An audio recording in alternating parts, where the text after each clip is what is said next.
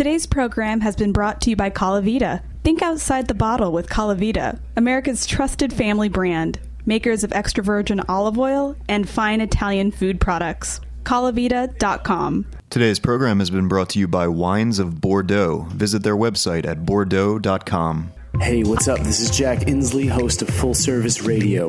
You're listening to Heritage Radio Network, broadcasting live from Bushwick, Brooklyn. If you like this show, visit heritageradionetwork.org for thousands more.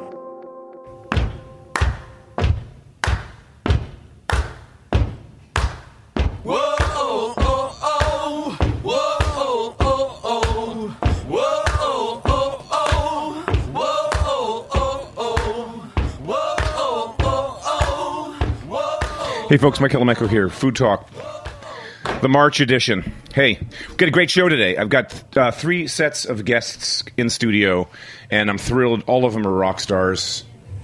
This is one of the weeks when I really was stoked about doing the show. Not that I'm not always stoked, but we lined up some great people. So let's go straight in. Well, my first 2 guests. If you're in the food space and you haven't heard of them, you've been asleep or in a coma the last month. The name of the book is what is the name of the book? Koreatown. But the way it's spelled, I know it's Koreatown. The name of the book is Koreatown. The authors are Chef Dookie Hong and Matt Rodbard, otherwise Rod. Your friends refer to you as Rod? You can call me Matt Rodbard by my given name. Appreciate that, Michael. We could do Matt. Again, name of the book is Koreatown. It's been all over the wires. They've gotten a ton of press, and for good reason. We're going to get the whole story of how you did the research for this book, which must have been exciting as hell, but congratulations. Thank you so much. Is this the first book of its type that sort of chronicles Koreatowns? I think it's the first book written from the perspective of Koreatown. You know, the books in the past, which we like and we've read, were written in like YouTube studios and home kitchens, and some were translated from Korean from food professors in Seoul. But this is the first time a duo of journalists, myself and Chef Dookie, traveled around the country and, really just dove into the Korean food and culture. Absolutely. So, in the interest of full disclosure, my wife is Korean, born in Korea, born in Busan, born and raised, comes from a family of Presbyterian ministers, actually. Ooh. We met at the culinary school. She came to New York to get her MFA at Pratt back in the late 70s. Then, second career choice was with culinary school. So we've been living together. Well, she moved into my apartment in 82 to do her internship. Then went back to graduate, and then we had separate apartments. But anyway, so I've been eating in K-Towns forever. Yeah. Like when it was like really like a hole in the wall. And I would get asked all the time by people, because people know I'm an ex-chef, used to be a chef, food's what I do. Why isn't Korean food more popular or whatever? And I remember just my takeaway has always been, maybe it's not so true anymore, but like I can tell you as a white guy going into Korean restaurants in the 80s and 90s, a lot of times they'd kind of meet you at the front of the restaurant, hand you the menu, they wouldn't seat you, and the reason was because Westerners would come to different Korean restaurants and expect the same menu. Like, what do you mean you don't have bibimbap, or you don't have mandu, or you don't have we came here for japchae, we don't do japchae. Right. Oh. And they'd come up, mess up the table, drink the water, and leave without order. And this, I saw this with my own eyes a lot. So it was sort of like if you were a non-Korean coming into a Korean restaurant, it's like the hipster, like what we get out here with the hipster straight up. Right, wait a minute, before you sit down. But in their defense, and my answer to the question why isn't it more popular is, I think that the Korean chefs in these restaurants were cooking for the Korean audiences only. They weren't, the Chinese came, the Chinese are so malleable. Wherever the Chinese have traveled in the world, they'll change their cuisine to adapt. So it's Cuban Chinese, so it's Peruvian Chinese. Right. They came to America and they made this other thing, right? They could make it sweeter and less spicy. Japanese food's so refined in a way that it kind of the edges are already smoothed off of it. And Korean food's just in your fucking face. If you don't like red pepper flakes, if you don't like garlic, if you don't like all kinds of textures, fermentation. What are you doing? Right, and you definitely nailed it right in the head, and you're right. It's really a food that's very for us, by us. Food, and it's our mentality. We don't have any desires, and we've said it before. At least our parents' generation, it's survival sake. It's we missed the food and kind of the taste of our motherland. So it wasn't like, hey, let's get this critic in here, or let's get this stars from Yelp, or we're just like, we just want a good bowl of kamjatang.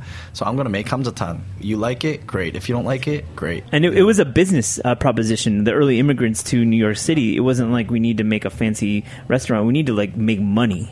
And like let's cater to the Korean audience and that work ethic. Again, Yeah. when I first came to New York, it was kind of the explosion of the Korean deli, which was this Yeah. new thing. And this were like educated professional husbands and wives who, because there was money available in that space via the Korean community, not bank money but personal loan money. If you're willing to work your ass off and run a 24-hour deli, jump in. And the only people that were signing up were Korean expats. yeah. Or if you want to run a 24-hour soup restaurant too. Which is because 32nd Street, for as long as I've known it, and we're going way back before this was cool, before the Lower East Side didn't shut down until 4. Haytown, I remember when Gameok first opened. I remember the guy, it was a husband and wife, and he was really cool, and he had this idea. He traveled around Korea, and he had this idea he wanted to do salongtang, and he wanted to do really great kimchi. And in the beginning, like this, I don't know if you remember this, but before it kind of went off the rails, I mean, he had like a kimchi chef.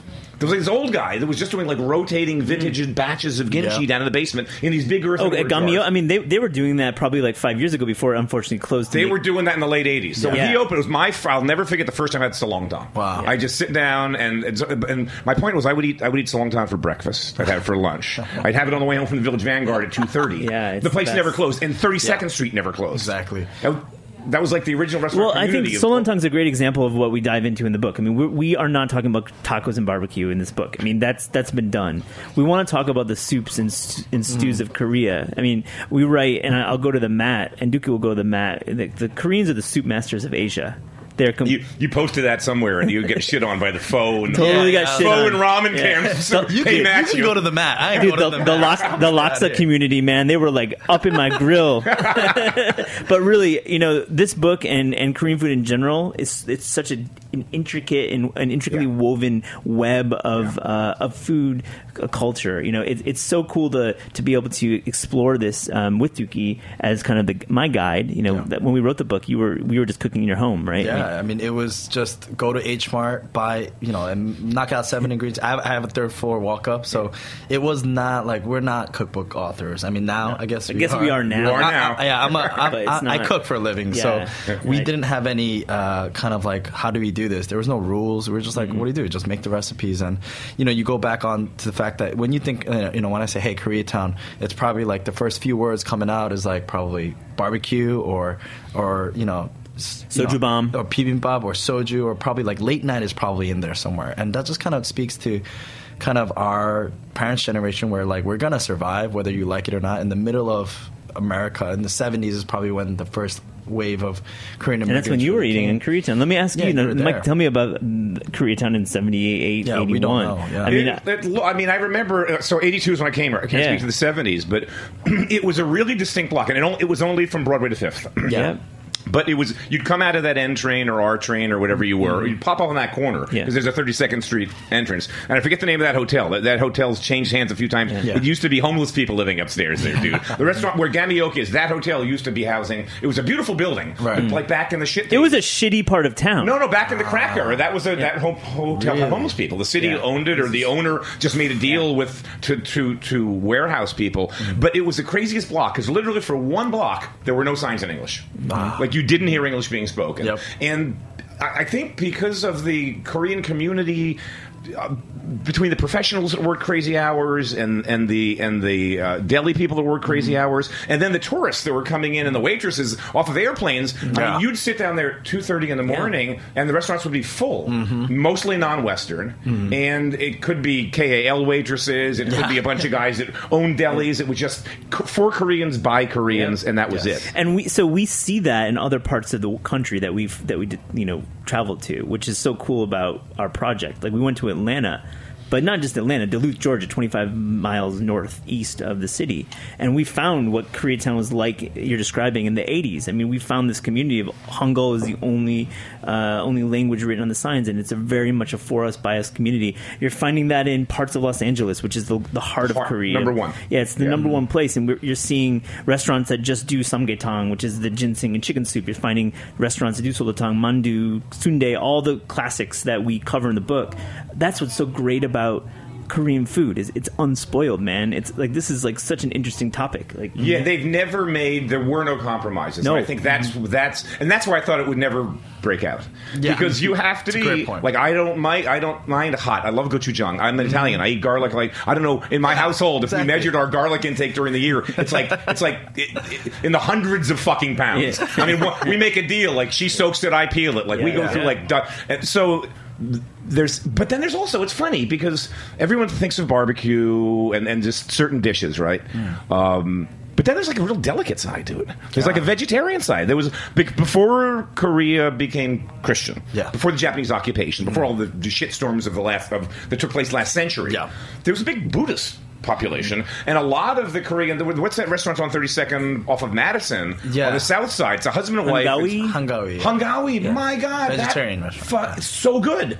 You go when you take your shoes off. You're kind of sitting on the floor, real traditional. I mean, there's this real delicate side, and then lots of those pickled roots and dried ferns, and like people don't really, realize that like in Korea, like barbecue is not like it's a peninsula, so beef and pork is not ample. Like we eat a lot of fish, but within that, like temple, like it is a very big Buddhist. It's very prevalent there. 35%, I think, is Buddhist currently. And the temple cuisine is super. I don't want to say it's big, like everyone's eating temple food, but it's a very big part of Korean cuisine.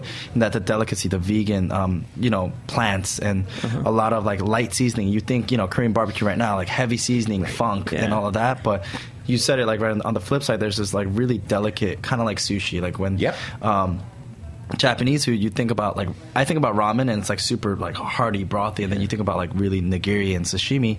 There's this like beautiful dichotomy where you can get the vegetarians along with the meat lovers all in the same room, but they're all eating Korean food, but they're all like satisfied in a sense. So there's something about it. I think the seafood point is really important to stress. Like it is a peninsula, it's 1,500 miles. Both sides. It's like Florida. It's shaped like Florida. It is. So seafood is the predominant protein. You're having you're having grilled mackerel. You're having anchovy stock and clams. You're eating live octopus. Like like when people forget that we fish from the same sea of Japan. So like Japan is known for like fresh fish, and I was like, so is Korea, guys. And one more thing to say about seafood is the raw seafood culture. Mike, have you ever had hue before? No. It's the way that Koreans eat raw seafood is unlike in Japan, where it's aged for several weeks and it's very buttery in your mouth. In Korea, they pull mackerel or octopus or anything out of the tanks, kill it right away, and serve it. So when you kill fish, rigor mortis sets in, so it's very chewy. And you're dipping it not in soy sauce, but in a sauce called chojang, which is gochujang and rice vinegar and maybe a little bit of pineapple juice. And you're dipping it in, you're chewing on it, chew. But it's for Koreans and for myself, non-Korean, but someone who loves Korean food. It's unlike any other raw seafood kind of experience. It's unlike anything I've ever heard of. I mean, it's the first culture I've heard that does that. It's and you can find a place in New York called Bada Story up in Queens. They do some great hue there. Damn Queens. Got it. That's the real Koreatown. It's I know there's like there's this whole camp of ethnic foodies where everything's better in Queens. It's like you want Chinese Queens, you want Korean Queens, you want Thai Queens. Yeah, Mexican Queens. Like, that's what they are. I live in the Lower East Side. How do I get to Queens? I know. I need a helicopter. Well, you take the Long Island Railroad, man. It's like 20 minutes. You get off at Murray Hill. It's so. Do you got in traveling around? Let me ask you a question because I can speak of. We filmed in some Korean kitchens over the years. Because we went. I think my first season we did a show on Hangawi.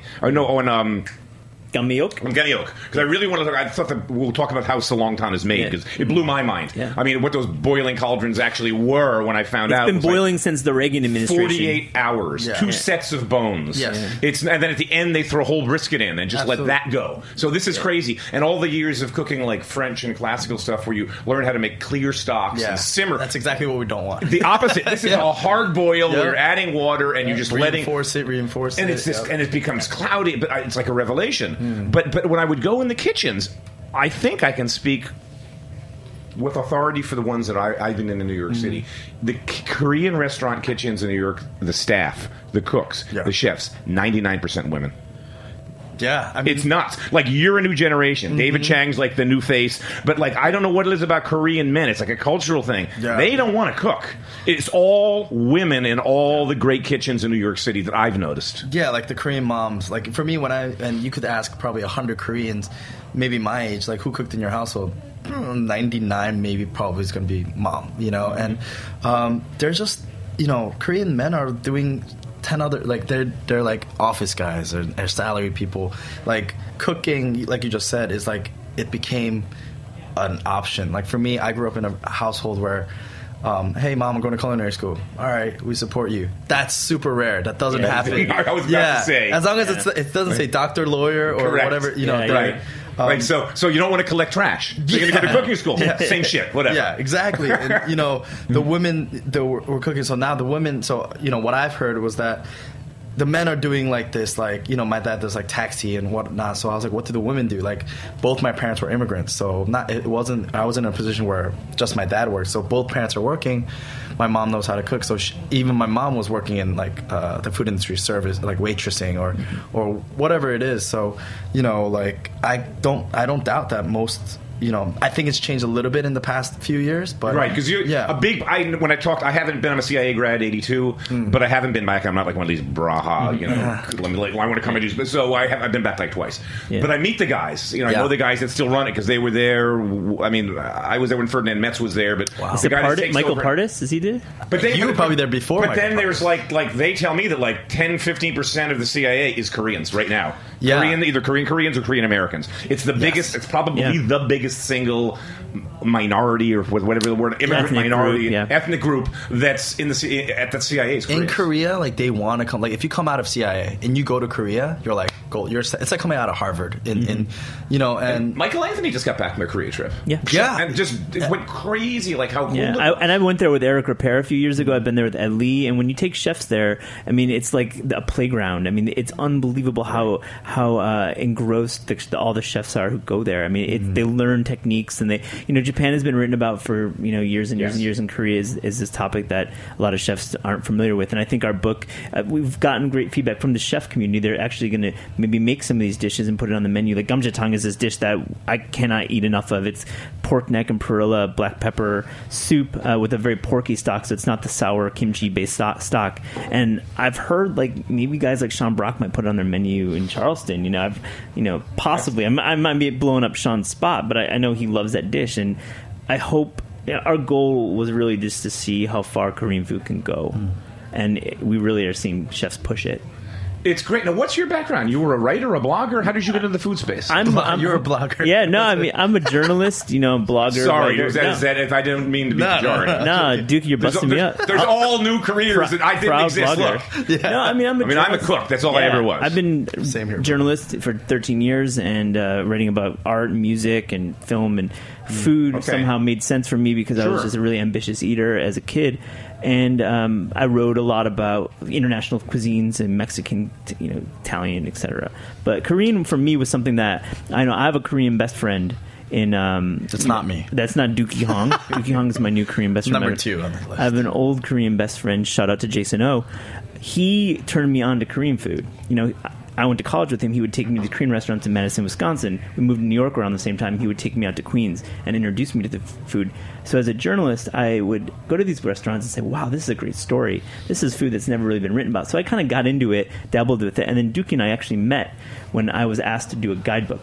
I went to 78 Korean restaurants in 90 days. And Dookie went to 30 in about 90 days. So That's a commitment, man. It was a commitment. And you did this on your own? Like you lost a bet? It was a bet I won, actually. I mean, it was amazing. It was actually a government-funded project. Korean government actually funded it and gave us money to go and visit these restaurants anonymously and see the best and the worst of Korean food, because there is some pretty shitty kimchi jjigae out there. Not going to be the fanboy for all of it, but we really connected over our love for Korean food, and that's where the genesis of the book was founded during that small guidebook project. Yeah, and Go ahead, Dookie. Yeah, even for this book, like that, and people ask me like, "Oh, like what a great idea of Koreatown!" Like, and I tell them like, "Oh no, it was Maddie's idea. Like the white guy on the project came up with the basis for this book. He brought it up to me and was like, "Oh yeah, dude, this is a story that needs to be told."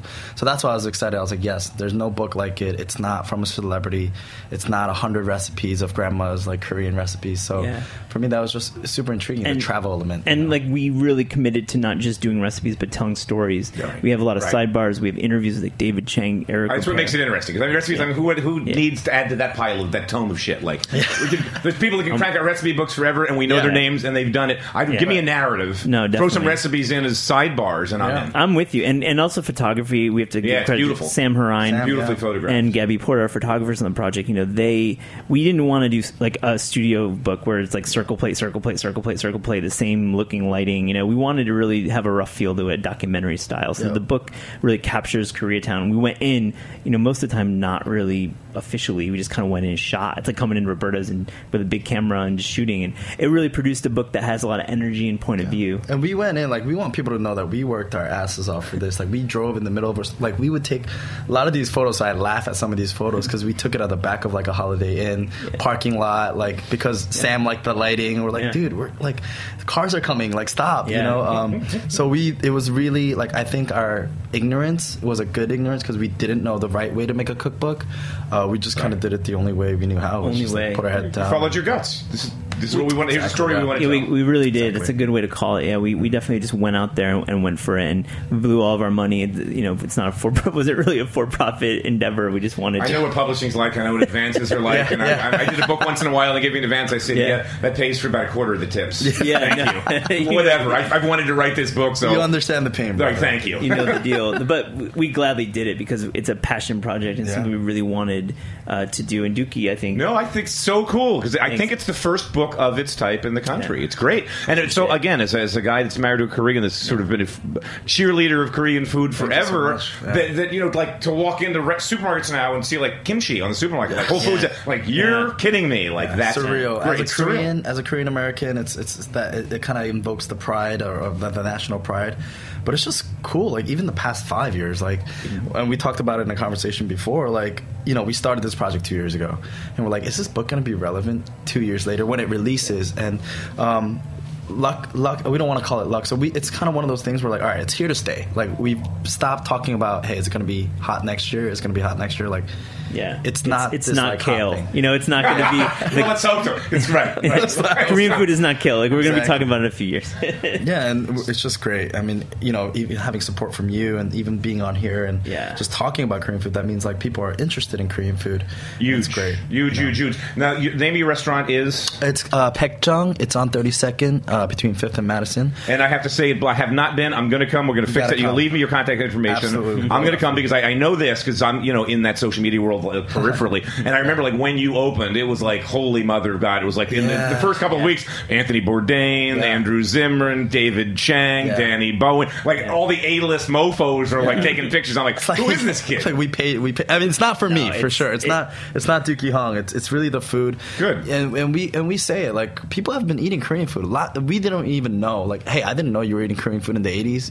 And people have this affinity towards kind of Korean flavors. And for us, we just try to do it a little bit better. And Dookie's just a humble kid, humble cat. I mean, you are just really, you're not. It's not about him. It's about the food. It's about the quality of the meat. I think it's the experience too. I mean, it's weird. Like we yell at you when you come in. We greet you. 안녕하세요, Paekjeong입니다, which means welcome to Paekjeong. But literally, all of our staff is yelling at you, and just.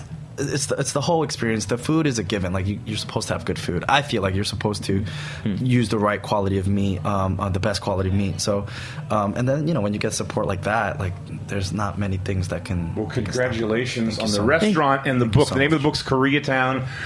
You must have heard it because it's been like everyone's been written about it. There's tons of blurbs, and for good reason. It's shining a light on a cuisine that's near and dear to my heart. A great world cuisine, and I think one that sort of has fought its battle without making compromises. And now the world coming to it. I think that's my take on Korean food. It's like my take on American wine palates. Is for a long time we had like really babyish palates. We like sweet. We liked over oaked. We like these. And now we've moved. Our palates have moved to accept minerality, to accept acidity, to accept flavors that weren't sweet. It's sesame oil. It's scallions. It's fermentation. And I think the American palate has moved to the Korean space rather than the other way around, which is kind of a testimonial to the Americans too. Mm-hmm. We're going to do your restaurant. I'm going to come in for sure the next couple of weeks for dinner. Again, Koreatown's the name of the book. My guests have been Tuki Hong and Matt Rodbard. It's a great read. Get it. It's a great story. It's a great cuisine. You'll read it. You'll love it. Mike, thanks a lot for having us on the show. Really an honor to be here. Appreciate it. My pleasure. Stay tuned. I've got Adam Gopnik next. I think if he's in the studio, coming. A great writer for The New Yorker. And Peter Hoffman, who's the chef proprietor of Restaurant Savoy. They'll be with me next to talk about cassoulet. Stay tuned for that, and we'll be back.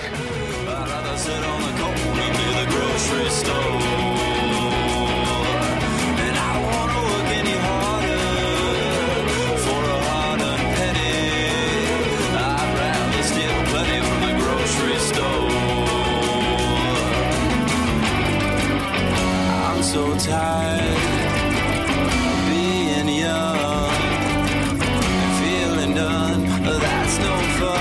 I think I'm gonna do it now. Every year my feet back, but I still say a shovel full of digging up my dream of the grave. Quiet, don't keep quiet. There's a story to tell about the empty seat in heaven, the glory in hell.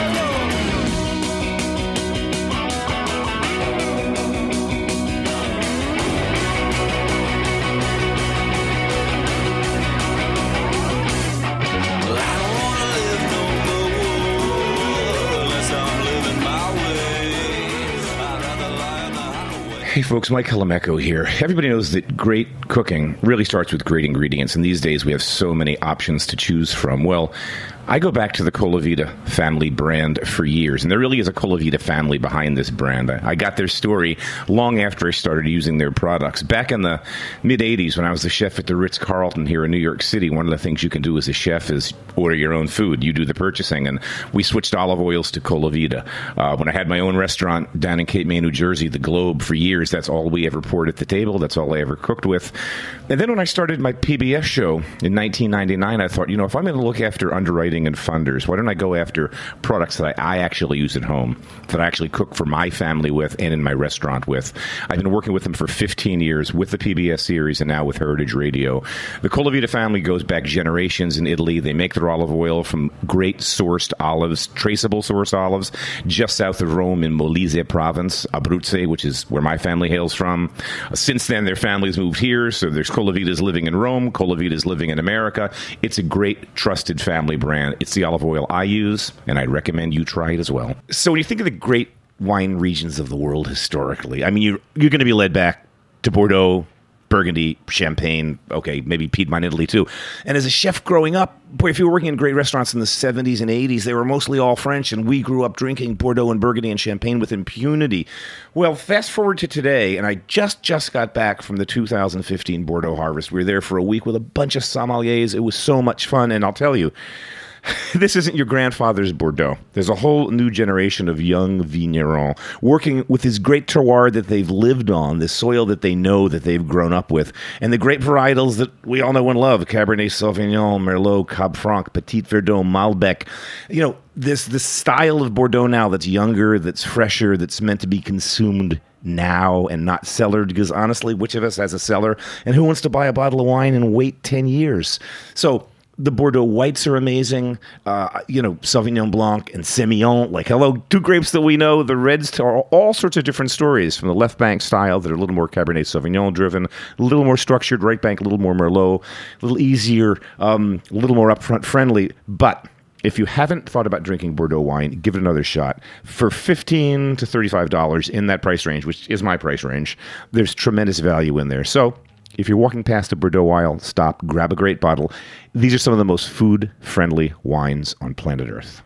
Hey, great to have in the studio with me a writer whose work I've enjoyed for so many years. Adam Gopnik writes for The New Yorker, has been, and back in the 80s and 90s when I don't know if I had more time or a bigger brain or something, but I used to read The New Yorker, and it comes out weekly and it's full of long form art. It's like, come on, it's The New Yorker. It's the fucking gold standard. And at that point, Adam was living in Paris with his wife, and I would just read these wonderful, being a fan of Paris, Parisian food, French culture in general, I just love reading your take on fun being an American expat living there in that city because it was just this great. You kind of captured it. So pleasure to have you and Peter Wonderful Hoffman, to be here. chef owner of Savoy Restaurant. Really one of the great restaurants, Crosby Street, Soho. Back 40 West now. Back 40 West. I'm sorry, I'm that's dating all right. myself. But yeah, 25 years on that corner, 25 years, and that's not an easy kitchen.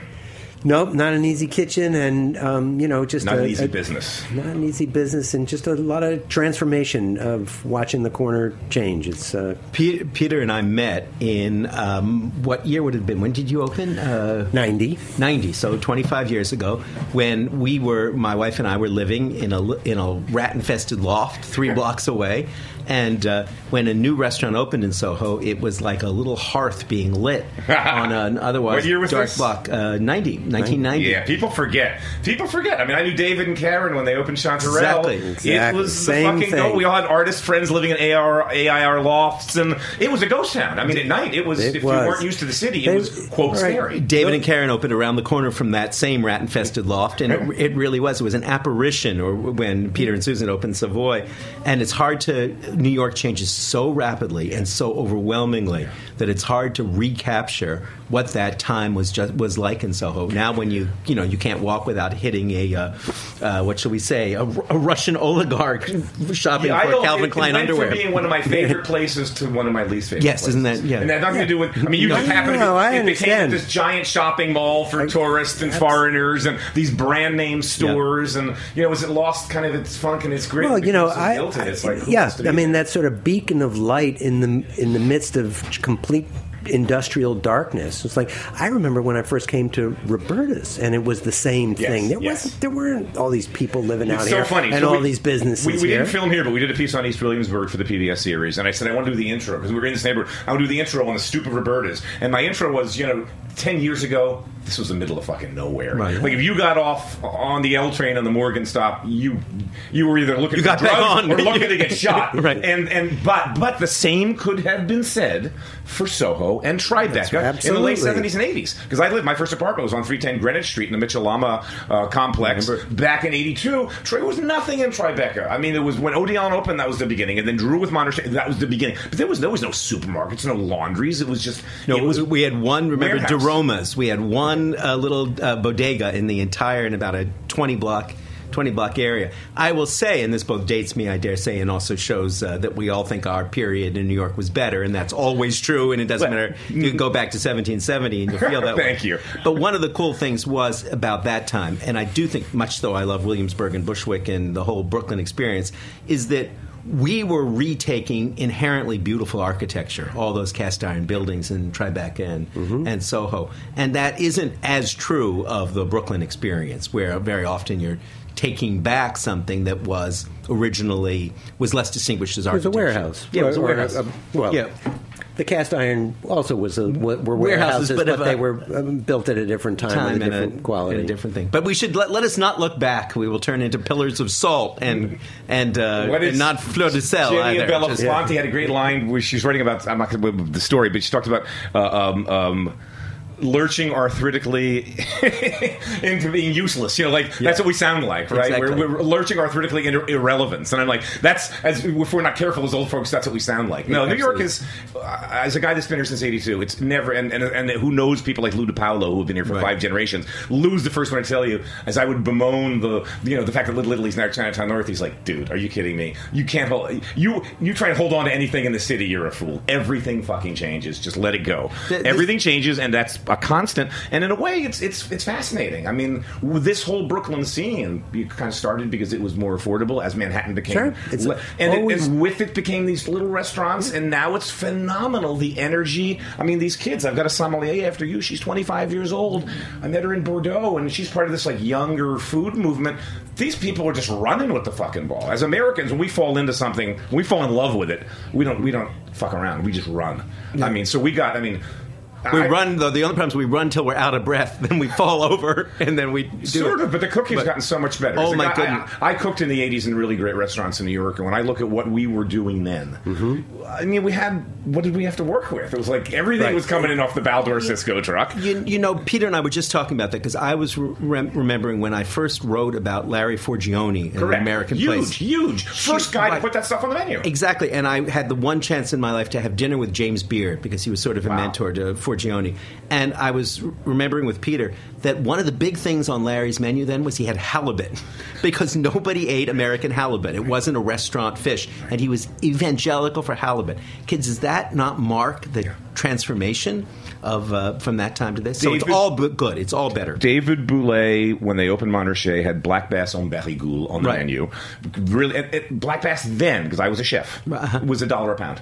No Chinese were eating it. Yeah. It wasn't on Western menus. Yeah. Right. Repair started to use it because he was pushing the boundaries of fish, and Bernadette sort of changed everything in that space of seafood. But yeah, it was a really different time, and I think that when I look at what was getting 3 stars and 4 stars back in the 70s and 80s, you're lucky if you got 1 star with that shit today. The food's just gotten better. Yeah, and part of the inversion too was that the fish that people were trying to sell then that was high end was Dover sole imported from France as opposed to what was caught on Long Island and super fresh, and that's what the black sea bass is. Yeah. That was the big thing. If you remember, my father-in-law, may he rest in peace, took us out when we arrived in New York in 1980.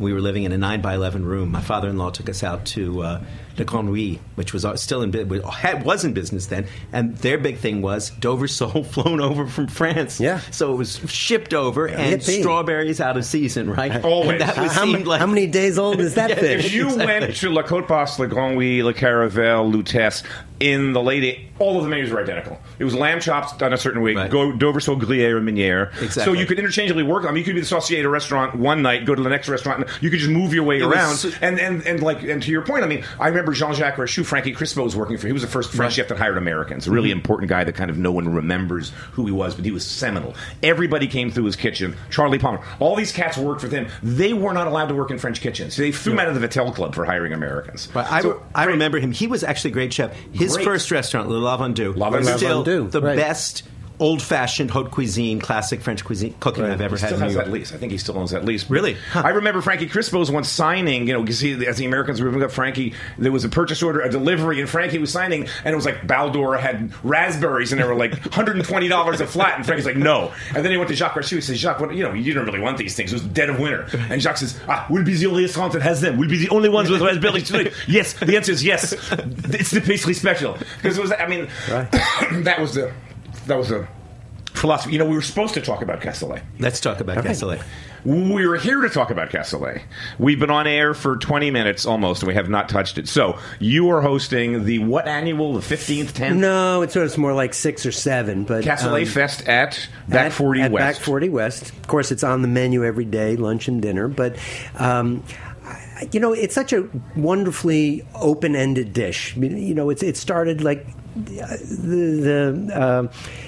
it's cooking beans and meat with what you have, right? Thank you. And so there's no recipe for it.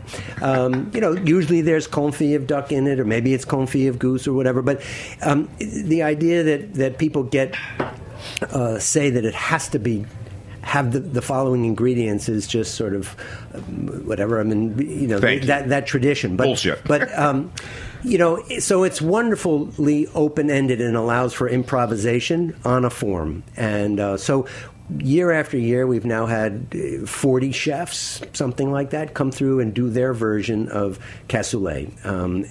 So it's a wonderful exploration of being in the present and reflecting back on the past. And it's that hearty French cuisine from Gascony, from the south, from around Toulouse, that's iconic. And I remember eating it your first time you have it in France as a young chef, it's like some fucking revelation. It's gratin and crumbs and beanie good, and there's confit and a piece of this. And then the more I got to know French chefs and hear them argue about it, I remember my mentor, one of them, Christian Delouvre, once did a cassoulet with lamb, and everyone was like, there's no lamb at cassoulet. Yeah, no, you can't.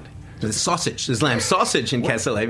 Whatever, I don't know. But so I mean, what's the history? What's the origin? It's from around Toulouse. I guess it's to what you said. It's beans and inexpensive cuts of meat. Because confit back in the day was what you did with duck's legs. I think every civilization, every cooking civilization around that part of the world, around the Mediterranean, has a beans and meat dish. Yeah, in Israel, many. it's cholent, right? Right. So you the can't. Second Avenue delis used to kill when Abe was there. Exactly. That's great stuff. And so it's sort of one of the basic things you do. Slow cooked, super Exactly. comforting. Exactly. But I don't think. But it's one of the great peasant dishes, and that's one of the things I think that makes it appealing is you can dress it up.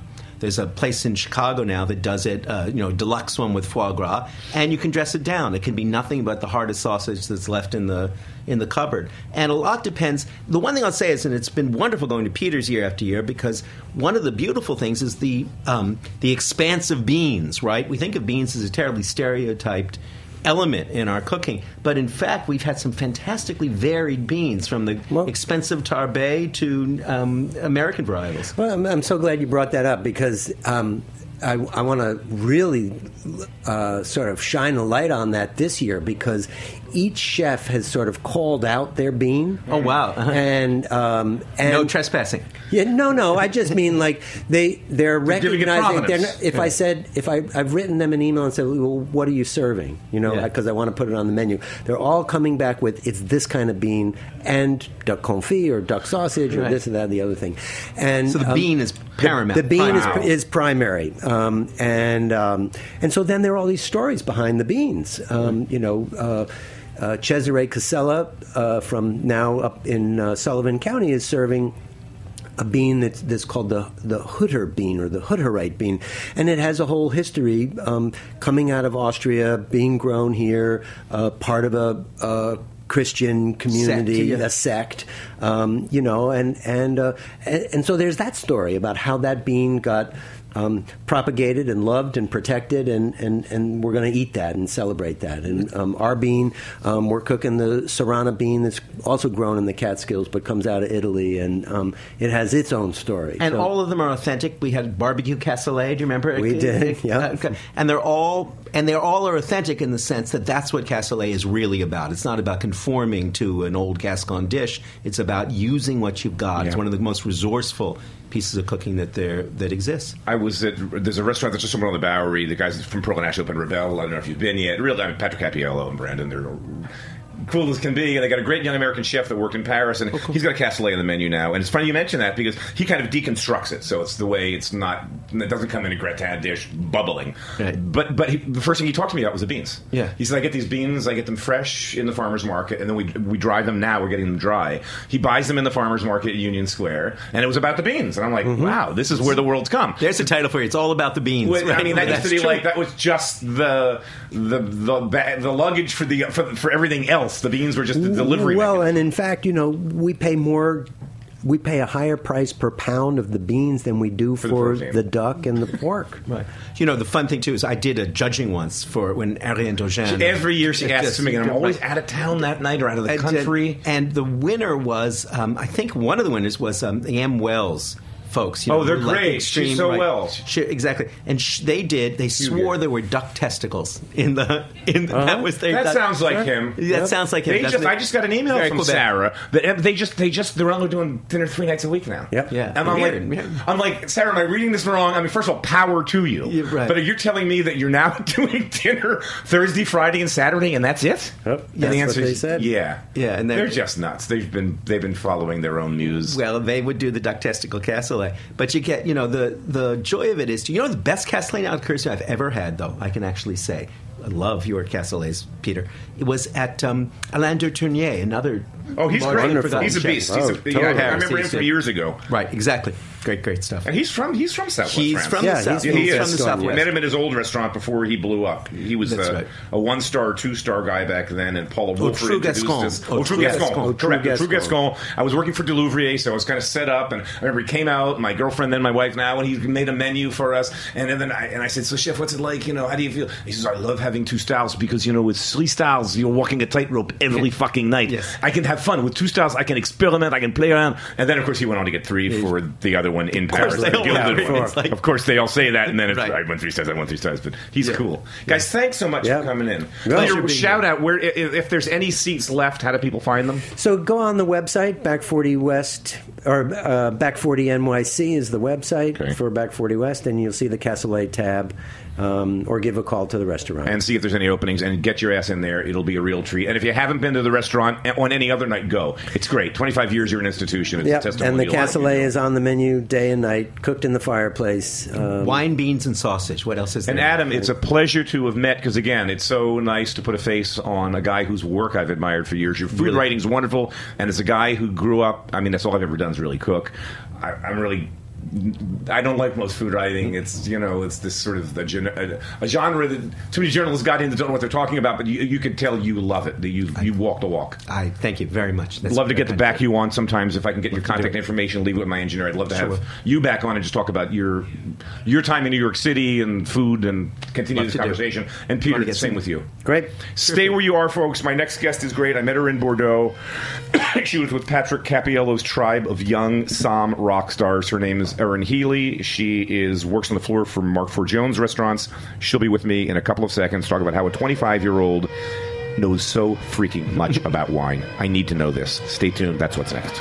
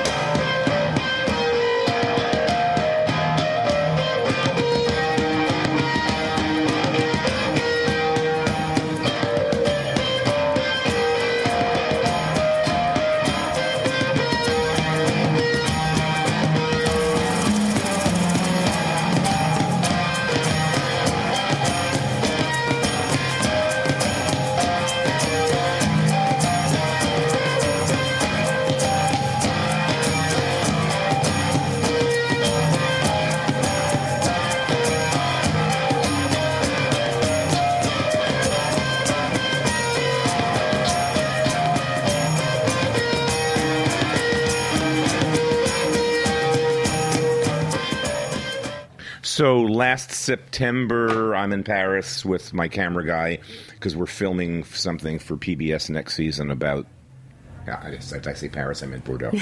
So last September, take 2. Hold on, edit that out. So last September, I'm in Bordeaux because I wanted to think. I mean, I grew up drinking Bordeaux wines because I'm an old guy, and if you were a chef in the 70s and 80s in a good restaurant in America, your wine list was basically Bordeaux, Burgundy, and Champagne, and it was cheap then, or affordable. Let's put it that way. So I've loved Bordeaux wines, but they've really shot themselves in the foot in the last 15 years. I think they've lost a generation of wine drinkers and somms. I am astounded. I mean, the American wine scene, in terms of what we appreciate, has moved so far since then. Like, what we're drinking now is so crazy. Anyway, but I'm in Bordeaux, and I'm staying at a hotel. We literally had checked in a couple of hours before, and I'm coming down the elevator for my first walk of the day, and I see this long line of kids with their luggage, and they look like they're Americans. And then I see the one guy, the skinny guy with the full sleeve of tattoos, and I'm like, fucking Cappiello's here? I'm not going to say anything because you guys are tired. Let you check in. Obviously, I'll see you. Yeah. And we did. We saw you every night. We would cross paths. I'd be having a big glass of alcohol and a cigar out on the Yeah. street, and you guys would be on your way to Flacon Yeah. for these crazy sessions. Yes. But I got to talk to you, and you're going to have to repeat this because I got your story, but I love it. So my question to you and to Patrick was more rhetorically to Patrick was, A, who the fuck are these kids? Because the oldest one was like 31. And the youngest was 22. 22, and you're in the middle there, on the low side of the middle, actually, at 24, 25. And I just remember, like, saying to Patrick and then saying to you, like, how the F is it possible that a kid your age knows this much about wine? So tell me the backstory. You had a military family, you traveled a bit, and you ended up, I'll plunk you down to the end. You ended up in Scotland for college. Ireland, actually. Ireland. Yeah. Sorry. So you tell it. Bring out my Dublin accent. I traveled all over the world with my dad when we were in the Air Force. And, it really started for me when I went on a lycée exchange to France in Champagne when I was 16. And I had such an incredible experience with my family there, and my neighbor was a winemaker, and he used to give me a bottle of champagne if I went out and tied vines for him. And, I had no idea at that time that was something that I would ever be interested doing professionally. It just sparked a love for it in my, side life. And I always had the big dreams of being this, 007 agent. I wanted to go to Europe for history and political science and come back and be in the military, work for the State Department. And I was in Europe for just over 4 years. Wrote my dissertation on the French soldiers in 1915 in the trenches. Jesus, that's really depressing. It was, but it was when they were gassing them, when there were rats running around. And the Germans had all the good shit. Absolutely. I mean, it's one of the most fascinating stories about the German trenches had fucking concrete and electricity, and the French were they were using 2x4s and twigs. I mean, later on, I have this major fascination with war history, but I have this tie with wine in that, just because when I was in Champagne, you read these stories about these cellars that they built behind cellars to try and hide their most valued wine. And there's this book called War and Wine, and it's a great book, and it tells all of these fascinating stories about World War I, World War II in Europe, and these super intricate ways that the winemakers were able to continue their business and also save their business and save the history in bottles while these cellars were being pillaged by Germans or French on the German side. And vineyards being pillaged and bombed. I mean, we were just in Alsace also last year, and because of where they sit geographically, I mean, that was Germany at one point in history a couple of times, and that's where the Germans came straight through. And those guys that remember, or whose parents, we have pictures of those villages in Alsace just bombed out. Vineyards, towns just decimated. Oh, and it's still like that. I mean, you go to Champagne and you go to Reims, and it's the Cathédrale de Notre-Dame de Reims, and they've had to rebuild it because it was bombed, and it's still there. But back to you. Yes. All right, that was your station. But so then you graduate college. You come. Wait, you tell me what happens next. The next move. We'll just put you at 20 or 21. Yeah. So I moved back to Washington D.C. and I was working at the State Department in D.C. Trying to pursue my 007 dreams, and it just wasn't necessarily working out the way that I originally had dreamed it. And it got to a point where I kind of came to a crossroads, and I sat myself down and I had a very serious conversation and said, well, I work at this wine bar after, as my second job, and I like that way more than I like going to the State Department every day. Not to discredit that at all, but it just, for the way that I was going about it, it just wasn't for me. So I had my dad's GI Bill, and I quit the State Department. I moved to San Francisco, and I went to the International Culinary Center in San Francisco, and spent 3.5 months there, just literally with my nose in a book. And I was living in an apartment by myself. I had nothing else to do. I was in this tiny town called Campbell, and there's nothing there other than a wine bar, a craft beer spot in the International Culinary Center. And so I just, studied my butt off. And at the end of it, I came out, and I was super motivated and super passionate, and had, So you're reading. What are you drinking while you're reading all this stuff? Because that wine bar has gotten really boring really fast. I drank a lot. So just buying wine tasting, notes. Absolutely. And we, had a nice discount with the school where we were able to go to a wine shop and get a little bit of a break off of it. But, I had this apartment with a south-facing balcony, and so I would change into a bikini every day and sit out in the middle of January in hot Campbell, California, and just read and sip on some low-alcohol, like Riesling or something like that, and study. And I drew maps. That was my big thing. Ian Cobble was one of my teachers at ICC, and he's all about the maps, but it's a true and proven method. I can picture them. I don't know why you said the Loire Valley map just came to my mind, and all those wine maps, and of course Burgundy, and I mean, they're germane. I mean, if you're a believer, as we all are, in terroir and soil typicity and elevation, I think a map might come in handy. Absolutely. And the French, who have been, in most areas, have been farming those soils for so freaking long, I think they know what they're talking about. Oh, yeah, and it's a visual thing, too. It's like some people study better by reading, and I'm not a studious person by any means. Like, I like to study, but I'm not a reader. I like to talk to people. I like to taste. I like to draw. I like to see pictures, and that, for me, was really something that helped a lot. So the American Somm Society, that stuff too?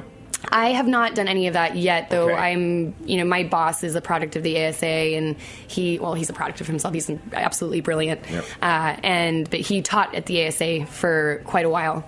And so I'm very familiar with his path through that. I just happened to choose the CMS, the Court of Master Sommeliers, but there's so many options for you to learn about wine and to quote unquote certify yourself if you feel that that's something you have to do. Correct. Well, in your business, it may or may not be, because in terms of promotions and accreditation, and it distinguishes. Because this is an interesting thing. I mentioned. Maybe I did mention to you, but when you go back historically in New York, you don't have to go back far at all. You go back to, say, 1999, 2000, 2001, and you look at all of the restaurants back then, great restaurants, whatnot. I don't think there were 6 somms working in New York City at that time. Oh, it's crazy. It's crazy. I mean, it was not a job description. And then suddenly in the aughts, it just became, it's like a rocket ship went off.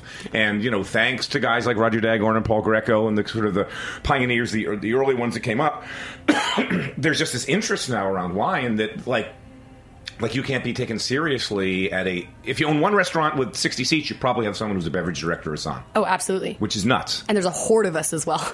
I mean, it was... Levy Dalton, I think when Levy in one of his podcasts was talking about, have we hit the critical mass? Is this like the end of... Has it gotten too good for too long? Is there going to be like a culling of the fields? It's funny. I read an article recently that was talking about how, questioning whether sommeliers are relevant anymore. But, at the end of the day, we're more storytellers than anything else. And, my greatest passion at my job right now, and I've been there for almost a year, it's like weeks away, is, our essential job is not to put in front of someone something that we want them to drink. Our job is to find what they want and put something in front of them that they like. Whether they want Napa Valley Cabernet Sauvignon and they want to drink Napa, and you put Napa in front of them, or let's say they want to drink Napa Valley Cabernet Sauvignon, but they want to try something different from Italy. So I'm going to give them the 2007 Paul Baio Sagrantino de Montefalco from Umbria. So, it's in introducing someone to something new, but they're going to like it based on their taste and not based on what I want them to drink, is the most important thing about our jobs. You nailed it. I mean, Roger Dagorn, who I was lucky enough to, I don't know if you know Roger, but one of the original American master somms. And when I first got to New York, my second job in 83, 84, 85 was sous chef at the Maurice restaurant. Delouvrier was my chef. Roger was on the floor, master somm, with his test event. I'm like, what's this all about? And then later on, as I still know Roger, he said the exact same thing. He says, my job, I think I asked him when he was at Chanterelle, he said, my job's to listen to customers. So, hi, my name is Roger. Have you ordered your food yet? Because that's when I would order wine, is after I've ordered my food, because that's kind of the one that's, it's... The wine has to match the food. It's kind of hard to order the wine. Well, anyway, and Roger said, I just ask customers, what do you normally drink? What's your price range? What do you like? And then I'll just throw out suggestions. Get the feedback and hopefully make them happy. And the one of the funniest moments I ever had with my boss, and one of the greatest learning experiences that he's ever taught me, was we were playing this game one night, and we were having a couple of drinks, and he looks at me and he goes, actually, you tell me what your top 5 wines are on the list, or top 10 wines are on the list, and your least favorite 10 wines. And then, I created the list, and it was, all in fun games. But he looked at me and goes, well, it's, top 10 wines, irrelevant. But bottom 10 wines, he goes, well, why don't you like those wines? And, I gave my reasons, but they were all personal reasons for me. And this was probably in my first 6 months of working at Marc Forgione. And I learned so much because the conversation we had after that was so kind of it showed me where my flaws were as a sommelier in my restaurant, because I didn't like these wines because I didn't like these wines, and it was okay that I didn't like them, but it's not okay to not like them for your customer if that's what your customer wants. That's an interesting point, right? Because you are in that business. Yeah. Yeah, it's funny. That's actually a really interesting discussion, right? Especially the ones you don't like, because I've been we have sommeliers on this show almost on a weekly basis, and I always have this conversation that, because I grew up with European wines in my mouth, that is what that's the arc. So when I began to first discover California Cabernets, back in the late 80s, the Four Seasons was doing stuff back then, and, the 90s, those Over Oak Chardonnays and these just fucking 15.5 fruit bomb. What the fuck is it? It's not drinkable. I don't like it by itself. I don't like it with food. I don't like it. Yeah. So I have run from American wines, and now I'm forcing myself, to your point. Like, I was at Astor the other day just killing some time. I was biking past, I'm like, I need a bottle of wine, let's go in.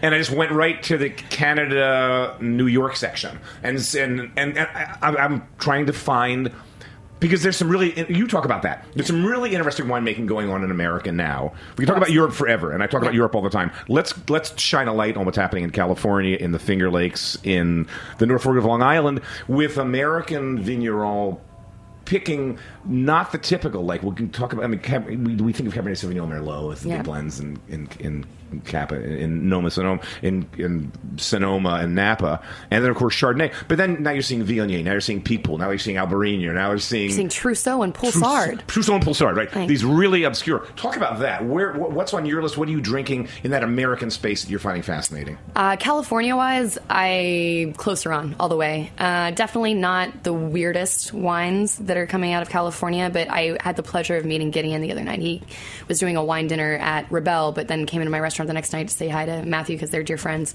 And he's such a passionate guy, and he's got such a connection with the earth, and he's making these really, truly unique wines from Sierra Nevada foothills, which is, I mean, you think Zinfandel when you think Sierra Nevada foothills, and you think weekend wine tourism. And this guy has, I mean, he kills his own goats on the farm. He's totally biodynamic. He's like very kind of into the whole living ecosystem. And he makes Syrah, and he makes Pinot, and a couple other things. But What's the name of the producer? Clos Seurat, CLOSARON. Thank you. But he's truly, truly an incredible human being. Total mad genius wines.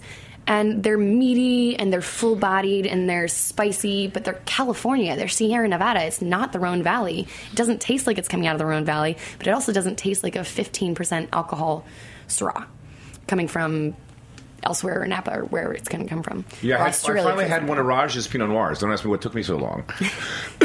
But another guy who his wines are picked, fermented, and aging before his neighbors are even picking their Pinot Noir. Yeah. So this restraint style, this kind of tilt towards... And people are moving towards it. I mean, it's without a question. There are so many people trying to make cleaner styles of Chardonnay, imitate Chablis. I mean, look at Arnaud Roberts, Watson Ranch. It's, got a touch of richness, but it's beautifully Burgundy-esque. And people are really trying to recreate that. I think, when in the heyday of Chardonnay in California, they were trying to make the big, rich Burgundies to emulate Burgundy.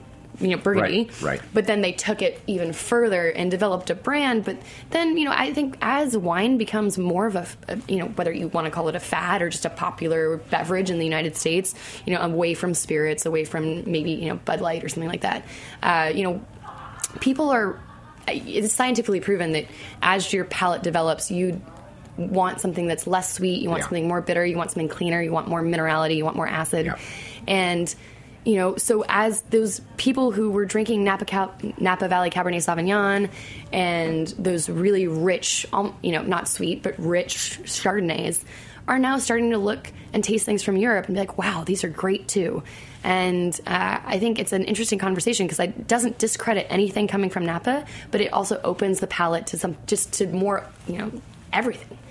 And you're maybe one of the last questions, because we were there on that trip and you were surrounded by your generation, which I don't even know what you are, post-millennials, X's, Y's, I don't know. But whatever you are. But you're on the floor of your restaurant, and that day you were with a bunch, and I see it all the time. This is kudos to your generation. I'm just floored that kids in their mid-20s today in New York, San Francisco, Chicago, really all around, are so stoked about wine. Do you see that, and why do you think that is? Because it's something that grown-ups used to come to later, like, you go through your Jaeger shots days and your this days and your beer days, but, to have a palate like yours that's so informed would take years. But you're there, and you've got a lot of company. It's funny. I think that Soms are almost seen as, like, rock stars these days. They are rock stars. Sorry, you're rock stars. But it's interesting. I think people glorify the profession almost probably too much sometimes. But things like the Somm movies. I mean, I cannot tell you how many times people come in and have you seen that movie Somm? And I'm like, actually, Ian Cobble is one of my mentors. What's up? But I think it's such a fun job, and I think that the heyday for young Somms now is that it's accessible. Like, you can do this. If you love wine and food, you can work in the restaurant business. You can be a sommelier. And, I'm not talking about, the someone who does something else and then, wants to be a sommelier on the side, but you can make a career out of it. And that was, when I left the State Department, that was something that was life-changing for me. When I sat down and realized that I could make money and make a life, have a career in wine. Yeah, and it's a fascinating point. And you're right, and you get to travel the world, you get to hear the stories. Alice Feiern just had a book come out about the wines of Georgia. The Republic of Georgia, they've been making insane wines in this antique way for 8,000 years. So there's history, there's narrative, there's travel. There's never been a better time to do what you're doing. Yeah. The wine lists in America, the wines that come here have never been more diverse or better.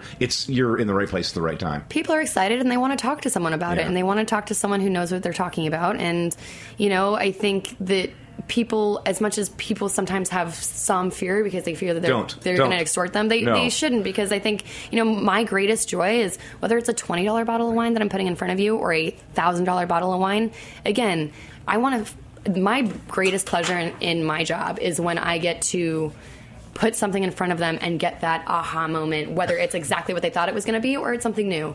And you're improving their experience as a diner, you're improving their experience in lifetime. They say that money can't buy happiness, but money buys experiences, and experiences are really it. And that wine is part of that experience. If you're at a restaurant and there's a somm on the floor or someone that is the best, that's the person. That's why would I want to make a decision? And I know a lot about wine, but you work there. You know the food. You know the list. I always defer to you guys. Because it's the best call. And when I go to restaurants, I read a wine list, but I never pick wine for myself. I always let someone else pick for me. I tell the someone what I want, and I let them pick for me because they know their list. Yeah, they know their vintages. They know, and they know the food that's coming out. They're inside. So take advantage of that somm thing, folks. We're in an amazing time in America with the wine world and people like Erin Healy. So you're on the floor at which restaurant? Name it. Shout it out. Restaurant Marc Forgione. Restaurant Marc Forgione, Larry got mentioned earlier by Adam Gopnik. Really one of the godfathers of American cuisine. Was at the beginning of it back at the River Cafe, and then his own restaurant. So it's crazy generationally. His son, does he still have that crazy mohawk? He does. He does. Fuck, he's got that mohawk. He's got to lose that mohawk. It's his look. Him. It's his thing. It's what he does. Greco's got the little goat beard. He's got the mohawk. Yep, exactly. All right. Thanks for coming on, Erin Healy. You can find her at Marc Forgione's restaurant in Tribeca, New York City. Yes. Thanks for coming on, and congratulations. Thank you so much, Mike. Good to see you after Bordeaux. You are a rock star. Stay tuned for next week's show. I don't know who's on, but it's always good. We always get good people on. Thanks. See you next week, folks. We didn't drink anything. Whoa, oh, oh, oh. Whoa, oh, oh, oh. Whoa, oh, oh, oh. Whoa, oh, oh, oh. Whoa, oh, oh, oh. Whoa, oh, oh, oh. Whoa. Thanks for listening to this program on heritageradionetwork.org. You can find all of our archived programs on our website or as podcasts in the iTunes Store by searching Heritage Radio Network. You can like us on Facebook and follow us on Twitter at @heritage_radio. You can email us questions at any time at info@heritageradionetwork.org. Heritage Radio Network is a non-profit organization. To donate and become a member, visit our website today. Thanks for listening.